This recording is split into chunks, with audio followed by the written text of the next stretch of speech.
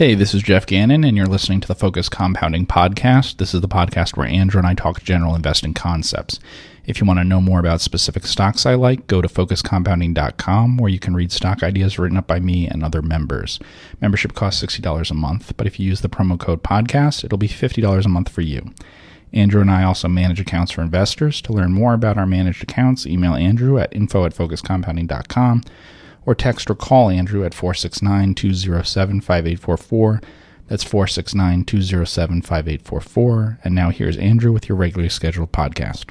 Alrighty, we're ready to get started today. How is everybody doing out there? Hope you are doing well. Happy Wednesday. Hope you are having a great start to your day. My name is Andrew Kuhn. Of course, as always, sitting across my co-founder, Mr. Jeff Gannon. Jeff, how's it going over there? It's going great, Andrew. How's it going with you? It is going great. Of course, we hope it's going great for everybody else as well. If you do want to get access to Jeff's weekly memo that he does send out on the weekend, on Sunday morning, go to focuscompounding.com, and on the homepage, you will see a place to enter in your email. Mm-hmm. And that will allow that to be entered in, and you will receive an email from Jeff every single week. Also, we talked about this last week, and it is pretty important to us. Oh, yeah. If you guys like the work that Jeff and I are doing, obviously this is for free. You want to help us out, you can go onto your podcast app on iTunes and give us a rating and review. Mm-hmm. And we will be greatly appreciative of that, right? Helps keep the lights on. Yeah. Actually, probably not, because we don't make money from this. We don't make money from the podcast, but it'll help other people find the podcast. Yes, and that's how iTunes works. So today we're going to be continuing our Super Investor series. Mm-hmm. And it's actually one of the most listened to podcasts that we've done was the one that we did on Warren Buffett. Okay. And today we're going to be talking about Joel Greenblatt. Mm-hmm. Would you consider him a super investor? Yes. Okay. Yeah, I would too. And for those who don't know, and I'm sure you do know because we've talked about him a lot, he is the author of Jeff and I's, or my favorite book, You Can Be a Stock Market Genius. Yep. And I guess our investment strategy, part of that, the spinoff sort of stems around, I guess, his philosophy that he writes about in this book and, things that he teaches. But he's a Columbia Business School professor where he teaches the special situations class, so spinoffs, merger arbitrage, probably all things that he wrote about in the book. And he was a hedge fund manager in his past life, Gotham Funds. Yeah. And I think that's obviously what his sort of claim to fame is. He started Gotham Funds in 1985, and he ran it for outside investors for 10 years. Okay. I think the total lifespan of the fund was 20 years. All right. But he ran it for 10 years, and during that period, he achieved compound annual returns before fees but after expenses of 50%. Mm-hmm. So he started with $7 million, which was mostly raised through junk bond king Michael Milken, and then after 5 years, he returned half the capital, and then after 10 years, he returned, I think, more of the remaining capital, and then kept. They closed it to outside investors. Yeah, he closed it and just managed his and his partner's capital. Yeah, and the annual record there is in the book. Yep. At the back of the book, I think. Yep. And he also has written 2 other books as well. Mm-hmm. So he has You Can Be a Stock Market Genius. Right. That's my favorite. Yes, that's our favorite. Right. The Little Book That Beats the Market. Which is fine, yeah. What's the other one? The Big Secret for the Small Investor. Okay. Did I get that one right? Maybe. Which I think he says is, it is. I'm looking at it right now. The Big Secret for the Small Investor, which he says is still a big secret because nobody bought the book. Yeah. I've read all 3 books. And then, and then the Little Book That Still Beats the Market. Okay. And today he runs also a mutual fund, I think, where he employs the Little Book That Beats the Markets type of strategy. So high return on capital with high earnings yield, you put them together and you get, potentially good longs, and then you could flip it on the other side and get good companies as short as well. Right. So maybe we should go over each of the 3 kind of strategies, because they're not just different books. They're actually different kinds of ideas that he talks about in each of them. Yeah, absolutely. Right. So You Can Be a Stock Market Genius is special situations. Right, so things like spinoffs, reorganizations, mergers, leveraged recapitalizations, things like that. Then, like you said, the Little Book That Beats the Market is a combination of high return on capital and low EV to EBIT multiple, right? Mm-hmm. Yeah. And the last one is valuating the indexes. Yes. Yeah. Mm-hmm. Instead of price weighting them. Yeah. And what's interesting, why do you think I guess he sort of talked about it in the class notes that I've tweeted out before, the audited class notes, how they switch strategies because they would wake up and their net worth would change by like 2 to 3% per day because their portfolio was structured like 5 to 6 securities, right? Yeah. Or 5 to 8. It was very concentrated. Yeah. And I think he actually, in the book, he did a study or he referenced a study that showed if you own more than 8 stocks or own more than 10 stocks, you actually, when it comes to business risk, are not any more diversified than if you own, way less. So you are slightly more diversified, but what it is that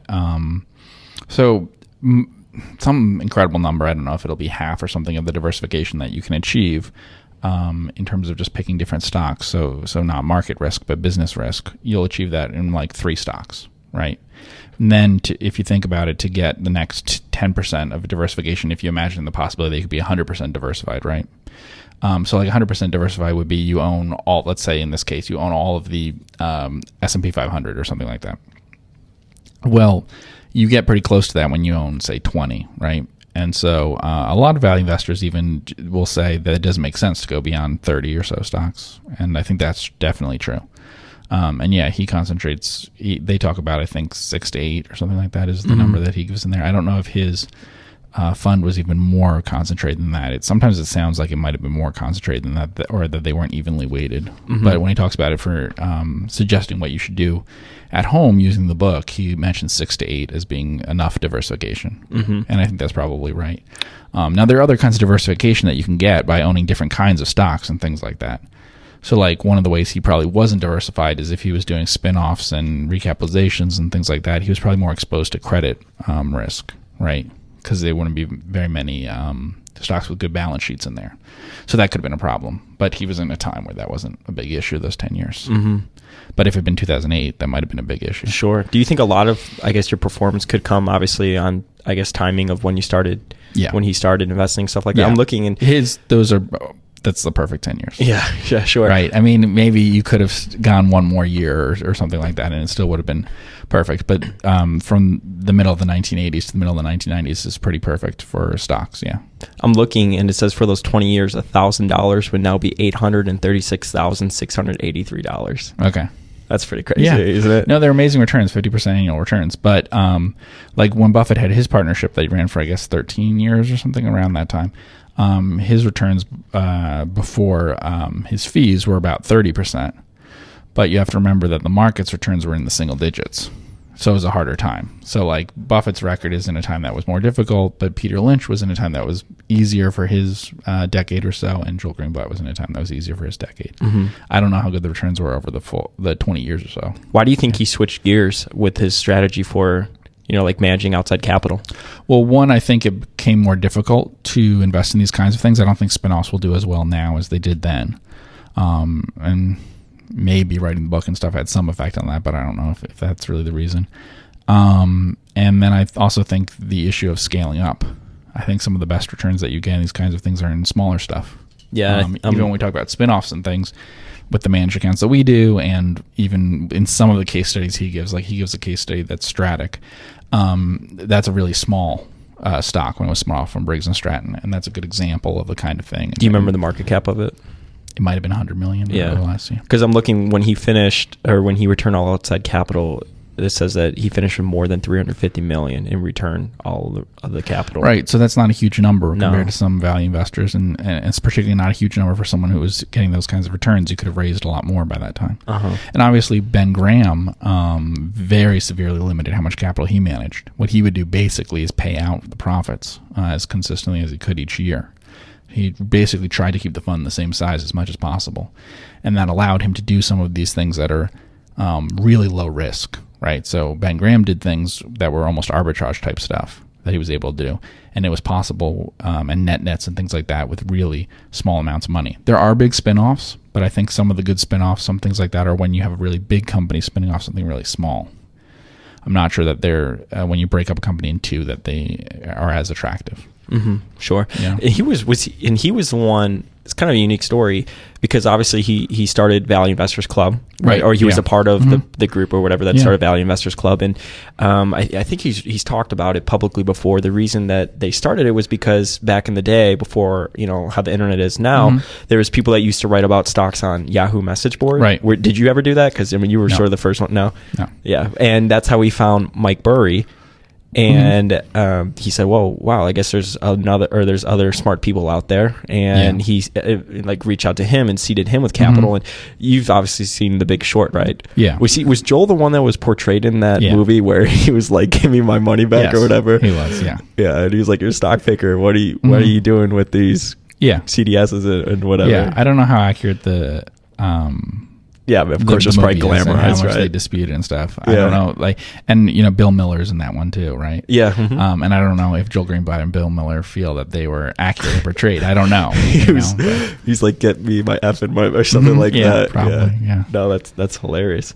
So then today, and I guess so we could talk about The Little Book That Beats the Market. So you said you think that he sort of switched gears to that probably because just the strategy was he said that, like I said before, that their net worths used to like deviate between like being up and down like 3% to 5% one day. With now it's probably like more like 30 basis points. Right, that might be the reason for it. The other possible reason is if you're writing for people, and he was already had written You Can Be a Stock Market Genius, you realize that sometimes the things you'd suggest to other people are different than what you might follow yourself. And that's certainly true for me talking on this podcast and stuff. I might be comfortable owning 3 stocks that I picked myself, but I'm not going to suggest that for other people. For one thing, I'm comfortable not buying anything for a year or two or something for myself, and I think most people wouldn't just sit there and do nothing, right? So you say you sort of change the advice a little bit and suggest different things that you think are practical for people to carry out themselves. That's what happened with Ben Graham. He really wanted to focus on not getting the highest possible returns he could get, but coming up with systems that anyone could implement. And I think that's some of what you're seeing with The Little Book That Beats the Market, because if you read You Can Be a Stock Market Genius, I'm not sure that's that easy to implement. I mean, we use it as a guide to what we do, but it doesn't really tell you what to do. It just tells you where you can sort of look at things and kind of gives you case studies that sort of show you the kind of thing you're looking for by example, but they don't have any sort of formula at all or anything like that. And it's not the sort of thing that an academic would... I mean, academics have studied spin-offs, but for the most part, this isn't even something that they would look for the returns in and stuff, because they'd say, okay, well, how exactly do you do this? Which ones do you pick that you don't invest in? Which do you pick that you do? Are we investing in all of them? And that's kind of what they've done. They've looked at like, okay, say you bought every spin-off. It's not really what the book says to do. Sure. Right? It's not what we do. I don't think it's what really anyone does. But that's the only thing that they would write a paper about. Yeah, sure. So The Little Book That Beats the Market is something that you can study and test and all that, and they back-tested it and, and I would say that although we love You Can Be a Stock Market Genius, when The Little Book That Beats the Market came out, everything, it had a way bigger effect, not just on value investors, but just generally in the internet and people's awareness of it, and the idea that, it's a strategy that people know what it is. Yeah. It's like Dogs of the Dow or something, it has a name and people know what it is, and it gets talked about in a way that I think You Can Be a Stock Market Genius, which is the better book, doesn't get talked about. Do you think it's because it's pretty simple and he has the website up, and I think his instructions are literally go pick like 30 stocks per year or whatever it is? Yeah. Yes, and there's a back test. Yeah. And I think the combination of here's a strategy and it worked in the past is what gets people excited. It's pretty interesting, too, that he's talked about if you actually go through and kind of cherry pick the ideas, that it doesn't actually add or it doesn't add to like the performance and whatnot. Yeah, it's interesting. I think that's maybe true. I don't know that I'm not a big fan of The Little Book That Beats the Market in terms of a strategy, the magic formula. I don't like it as a strategy. Because basically what it is doing is it's saying, taking the Warren Buffett approach, but you can't actually tell what has a moat and what doesn't. So buy them all. Basically buy a basket of them. So it's like invest in the kind of stuff Warren Buffett does, but don't have his approach of trying to figure out which things are durable and which aren't. And he's probably right in that like cherry picking them doesn't get you better returns. That's possible, but I think you could cherry pick them to reduce risk. Do you think it's a good place for people to start to look for ideas, almost use as a screener?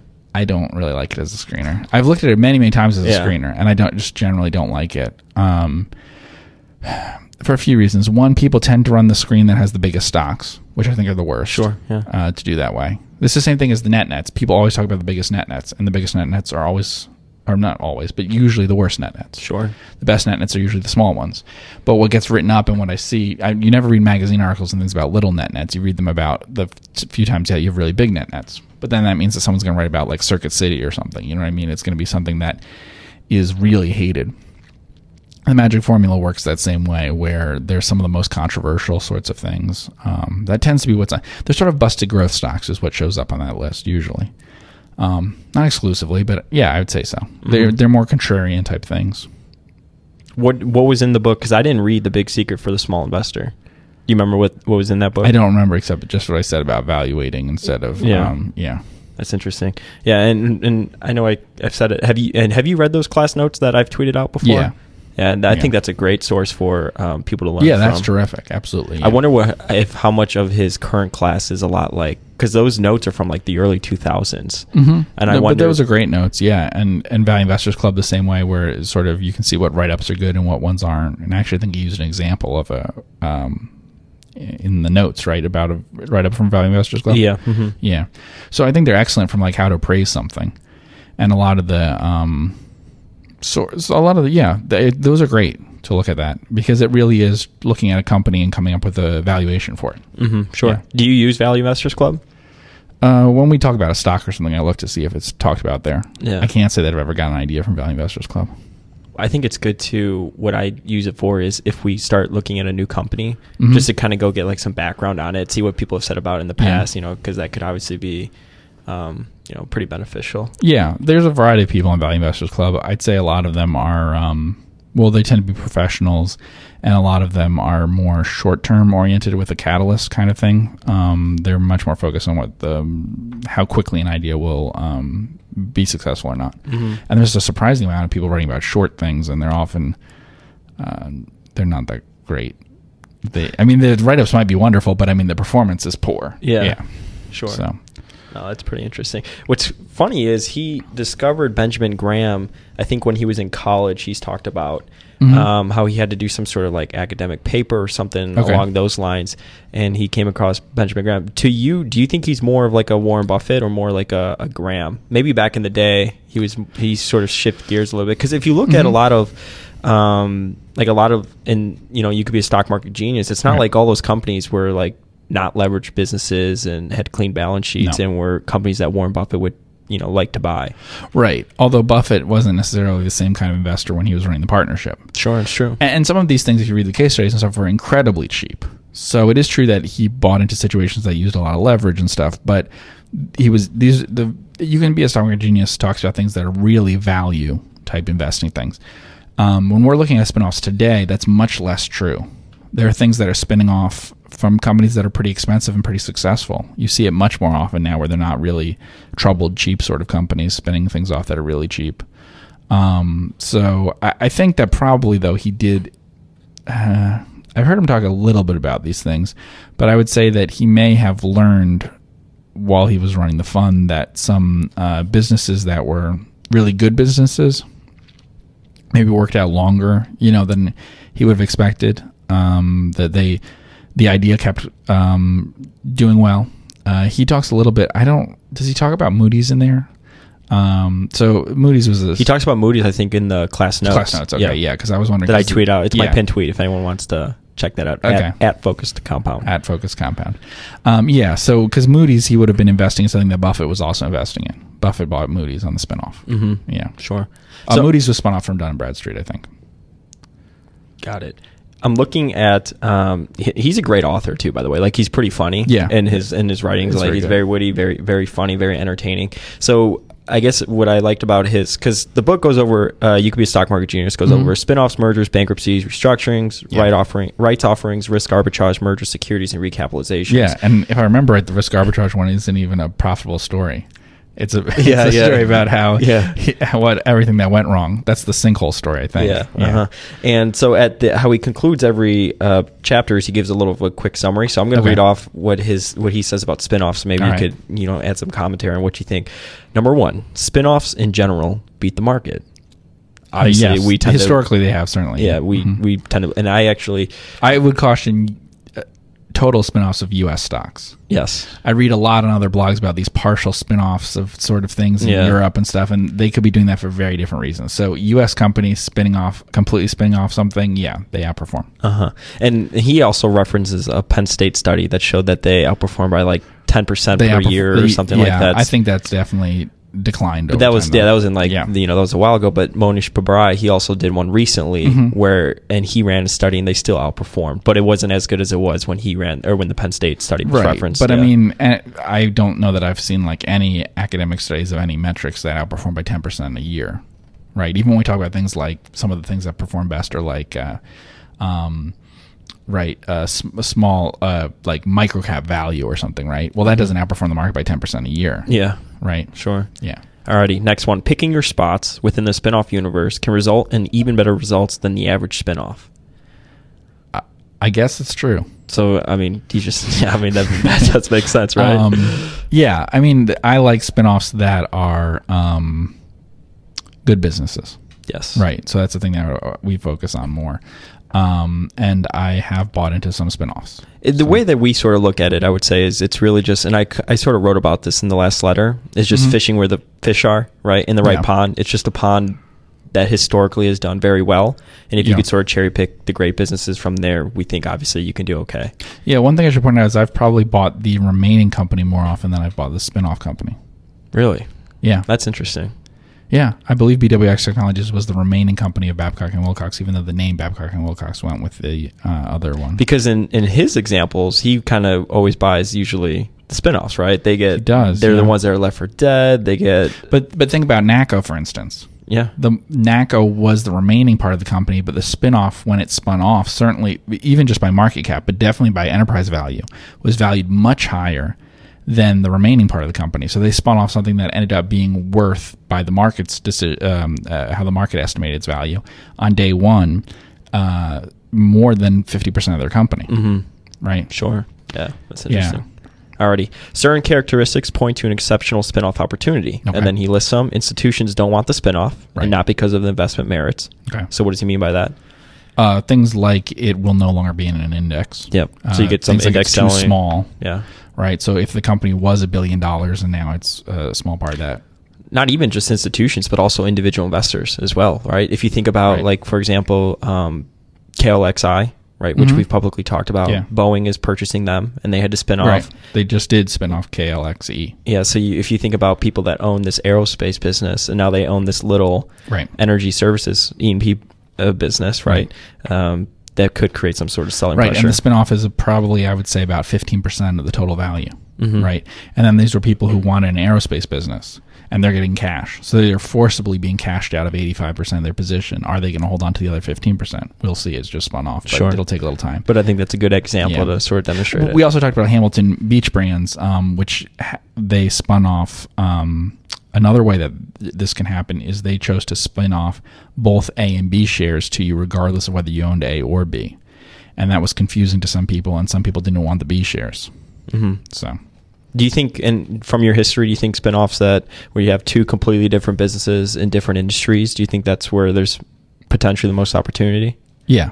Yeah, I would agree. And I think spinoffs where the spinoff is so I think spinoffs where there's a size difference between the companies are also a big part of it. So not something, I don't think seeing a $6 billion company spin off into two $3 billion companies is going to do that much for you. Sure. But seeing $1 billion company spin off something that's $100 million might, Next one, insiders want the spinoff. Yes, obviously. And KLXE is a good example of that. They chose not to take any. First of all, if you read the background to the deal, they basically decided not to do a deal where they sold themselves entirely to Boeing, because Boeing was willing to do that, and chose to instead have the spinoff happen. So that was their. They felt they weren't getting a good enough price, and then they chose not to take salaries and instead take a percentage of the company. So they get paid with the percentage of the company over like 3 years. So so their incentives obviously are on the same side as shareholders. Yeah. Exactly. Okay. A previously hidden investment opportunity is uncovered by the spin-off transaction. An example, a cheap stock, a great business, a leveraged risk-reward. Yeah, that's definitely true. That's the biggest part of it. Yeah. Is that last one that you said. Because like BWX Technologies is a great example. It was, Babcock & Wilcox was 3 pieces to the business. It had one money-losing part of the business. It had one highly cyclical part of the business, and then it had a very profitable and incredibly non-cyclical business. And that's the one the market valued almost 3 times as much once the other parts were taken out. Yeah. Alrighty. Next one. You can locate and analyze spinoff prospects by reading the business press and following up with the SEC filings.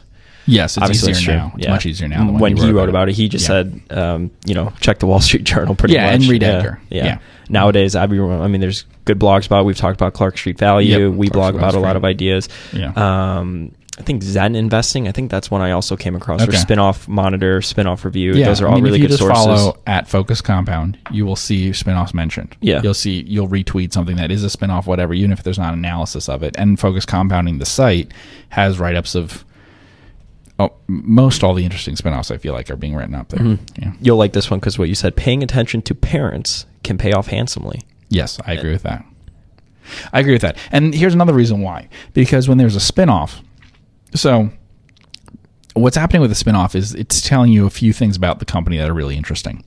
One of the most interesting things is it's telling you that they care about shareholder value. Because they're breaking up the company, and the managers who are staying with the parent, are going to have a smaller fiefdom now, right?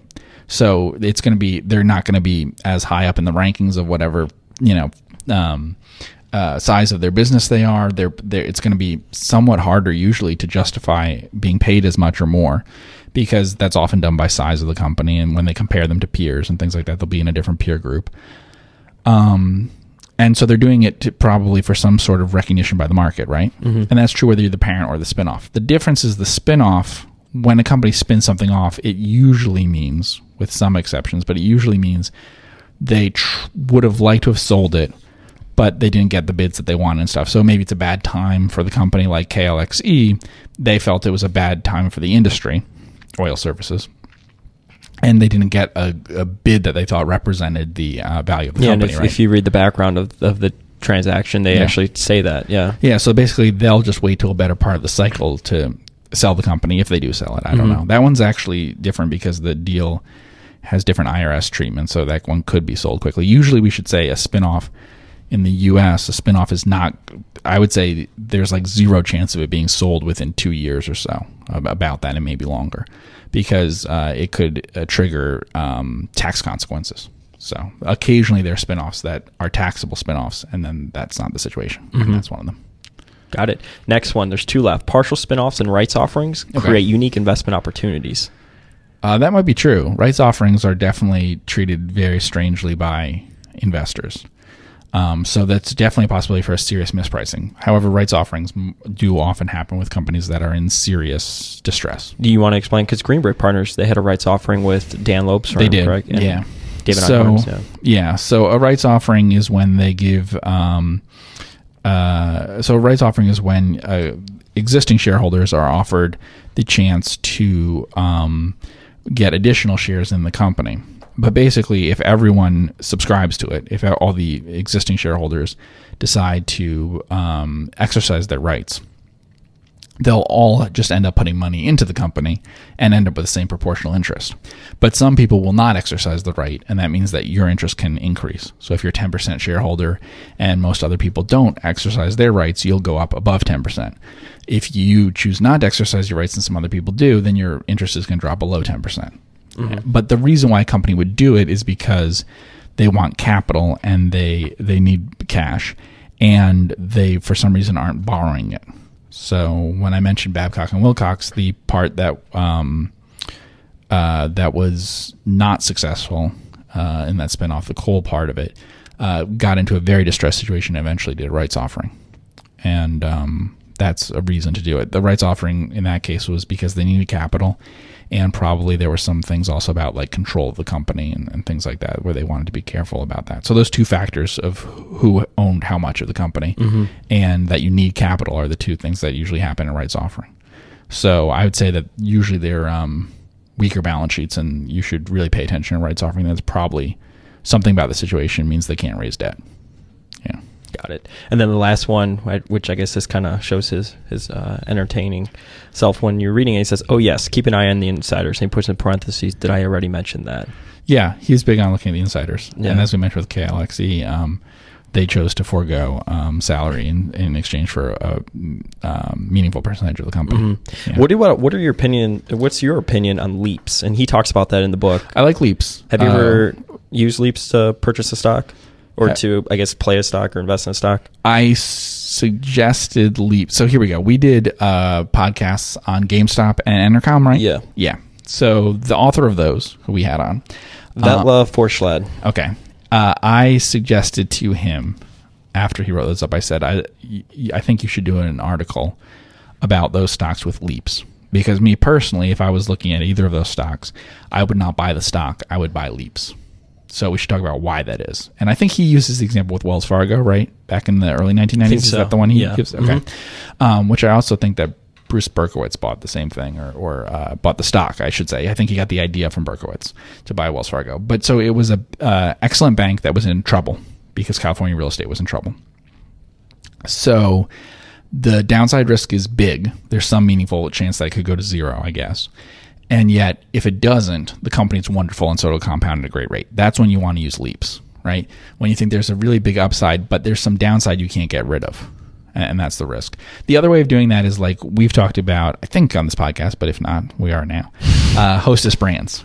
Okay, so Hostess Brands has warrants. I don't know how, like, warrants are an excellent thing. They're rare in the modern stock market, but warrants are like stock options, but basically they're things that the company will get cash for if they're exercised. And so they're usually created as part of some sort of transaction, in that case, like a leveraged buyout type deal, right? So warrants work the same way as leaps, though.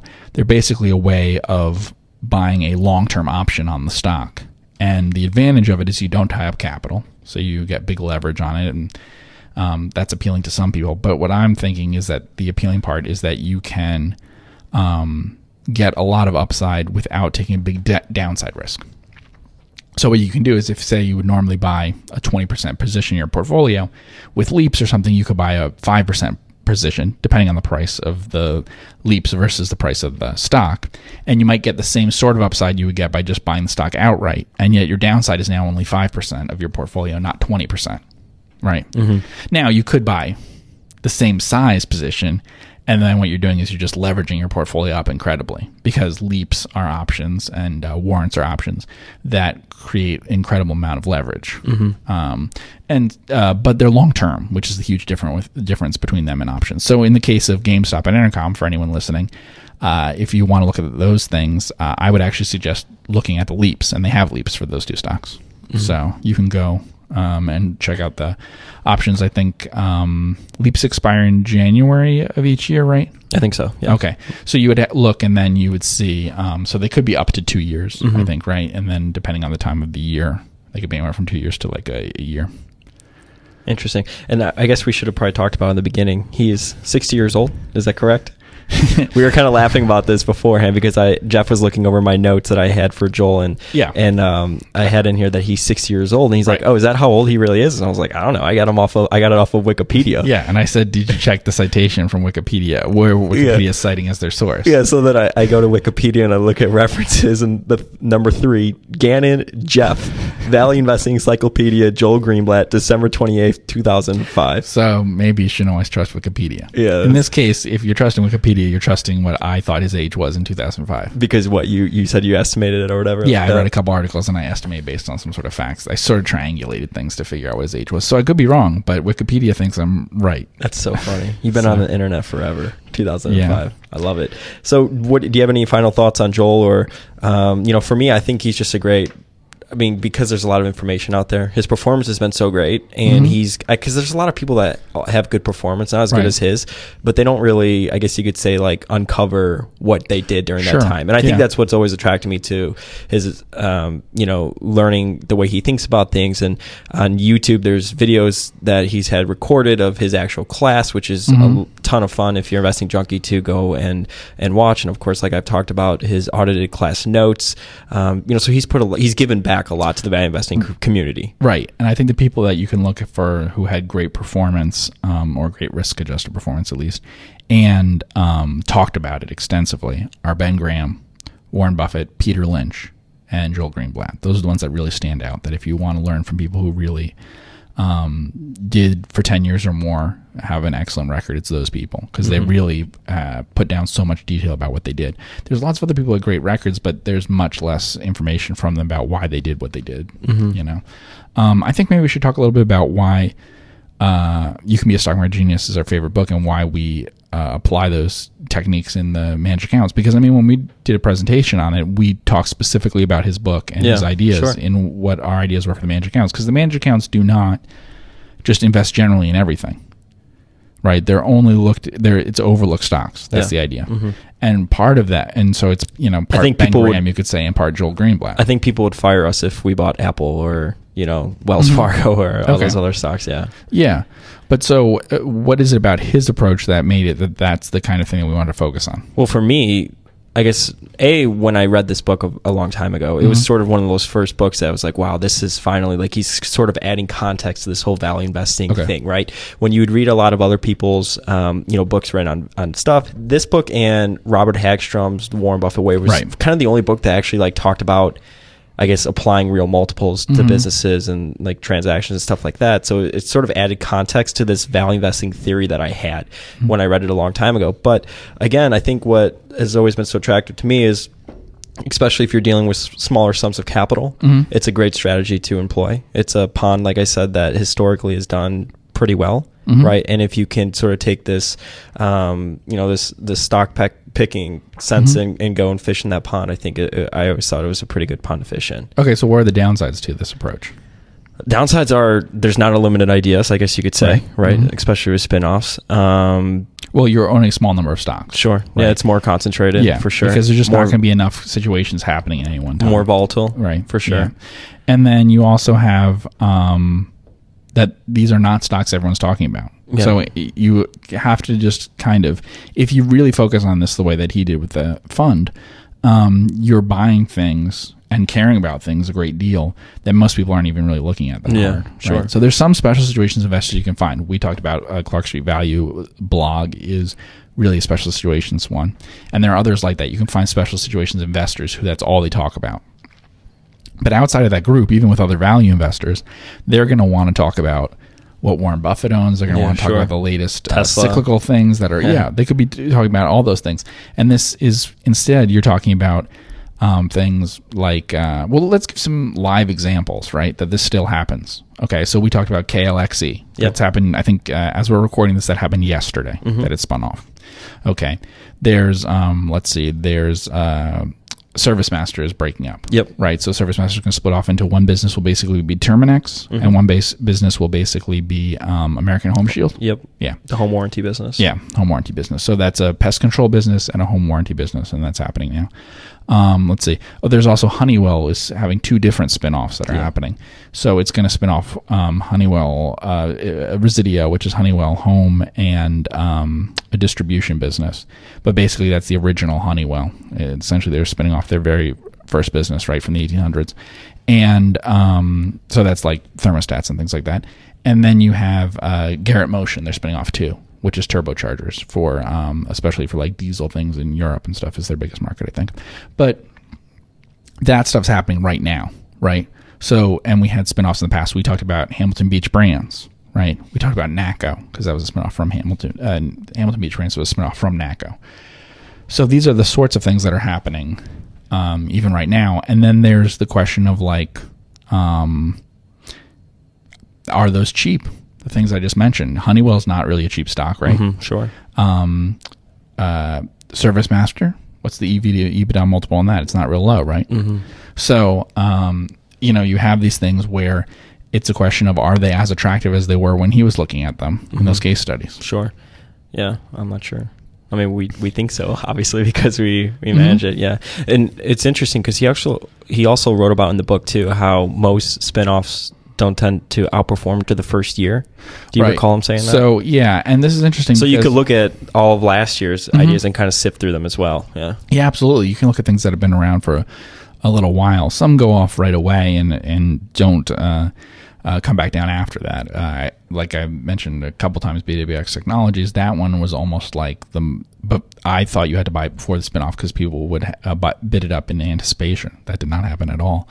But then when the spinoff happened, it really went up. A different case is NACCO when it was the combined company. Within a year, when it had announced that it was going to do this and the spinoff was planned, the stock went up a lot. Then when the spinoff happened, the stock is basically at the same price today, I think, about the same price today as where it spun off. Almost exactly the same price you could get NACCO at today.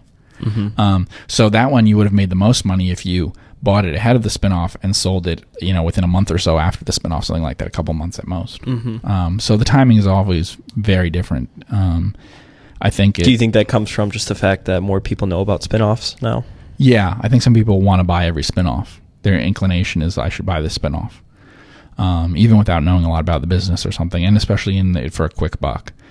So many people do basically where they just look at where the peers are, which is sort of what he suggests, and then if it's cheaper than the peers, you buy it. Yeah. Right. And they just want to buy every spinoff and see what happens. And as an index or something, that wouldn't be bad. I don't think you could do a lot worse than having a basket of all spinoffs. Yeah, but there is a timing thing. It's a question like we were talking about KLXE and what'll happen with that. The spinoff just happened, so maybe it'll trade down for a week or a month or something. I don't know. People have to get their shares and sell them if there's going to be selling pressure on it. So it depends on the situation. You attract different kinds of stockholders, right? So I think that this attracts people when there is activity like this, like there was with NACCO. It attracts people who are more value investors, who are more short-term oriented, and are in it more for the catalyst. Because the same thing with the Boeing thing. Once it was announced that Boeing was buying KLXI, the people who are in it because they like the stock, all of those long-term shareholders and people who are in it for the quality, they get out. And there are basically people doing arbitrage there, ends up being the stockholder base. So it turns over completely. And I think you see that all the time with these sorts of things. Great. Interesting. And I think that's a pretty good place to stop. Do you think if you think anyone could take stuff away from Joel Greenblatt to add to their own investor toolkit, what would you say it would be? I would say read the book. You can be a stock market genius. Just because in terms of what the research that he talks about of the process of what you do, how you find an idea. I think that's one of the best parts. There are other books that are as practical in terms of the actual stock ideas, but this is really the most practical book that I know of in terms of saying, okay, you read something that might be interesting. How do you follow up with it? What do you look into? And he describes sort of in the case studies almost what would have attracted your attention originally into it and things like that, which is often not what they do in other books. It's like, I bought this, but how did you know? How did you get attracted to it in the first place? Why were you interested in it? How did you follow up and learn these other facts and things like that? And he really goes into that, which is such an important part of investing. And the other possibility is you can look at the Little Book That Beats the Market. A lot of people like it. I'm not the biggest fan of that approach. It's a pretty simple book to read. It's a very simple book to read, and there's tons of screens and communities that talk about it and blogs devoted to it and all of that. Do you know how the performance is done, like in real terms? I know that. I guess like it was real life. Yeah, I know that for a while it was originally poor. After that, I don't know if that's continued. But it's not in that many different market environments. I think that that's basically testing a market, with the FANG type stocks and things like that. Yeah, sure. No, it's great. Well, we want to thank everybody for tuning in with us here today. If you do want to support Mr. Jeff and myself, obviously, this is a free podcast. You can do that by going to give us a rating and a review on iTunes, and that will make... Or Apple Podcasts, or whatever it's called. Yeah, they'll make... Podcasts. They'll make Jeff and I very happy. Other than that, we hope everybody has a great Wednesday. We will see you in the next podcast. We have a lot of people lined up to come on the show that we're very excited about. We're excited to bring them on, and a lot of people are really going to enjoy the conversations we are going to have. So we will see you in the next podcast. Everyone have a great week. Take care. Hey, this is Jeff Gannon, and that was the Focus Compounding Podcast, the podcast where Andrew and I talk general investing concepts. If you want to know more about specific stocks I like, go to focuscompounding.com, where you can read stock ideas written up by me and other members. Membership costs $60 a month, but if you use the promo code podcast, it'll be $50 a month for you. Andrew and I also manage accounts for investors. To learn more about our managed accounts, email Andrew at info@focuscompounding.com or text or call Andrew at 469-207-5844. That's 469-207-5844. Thanks for listening.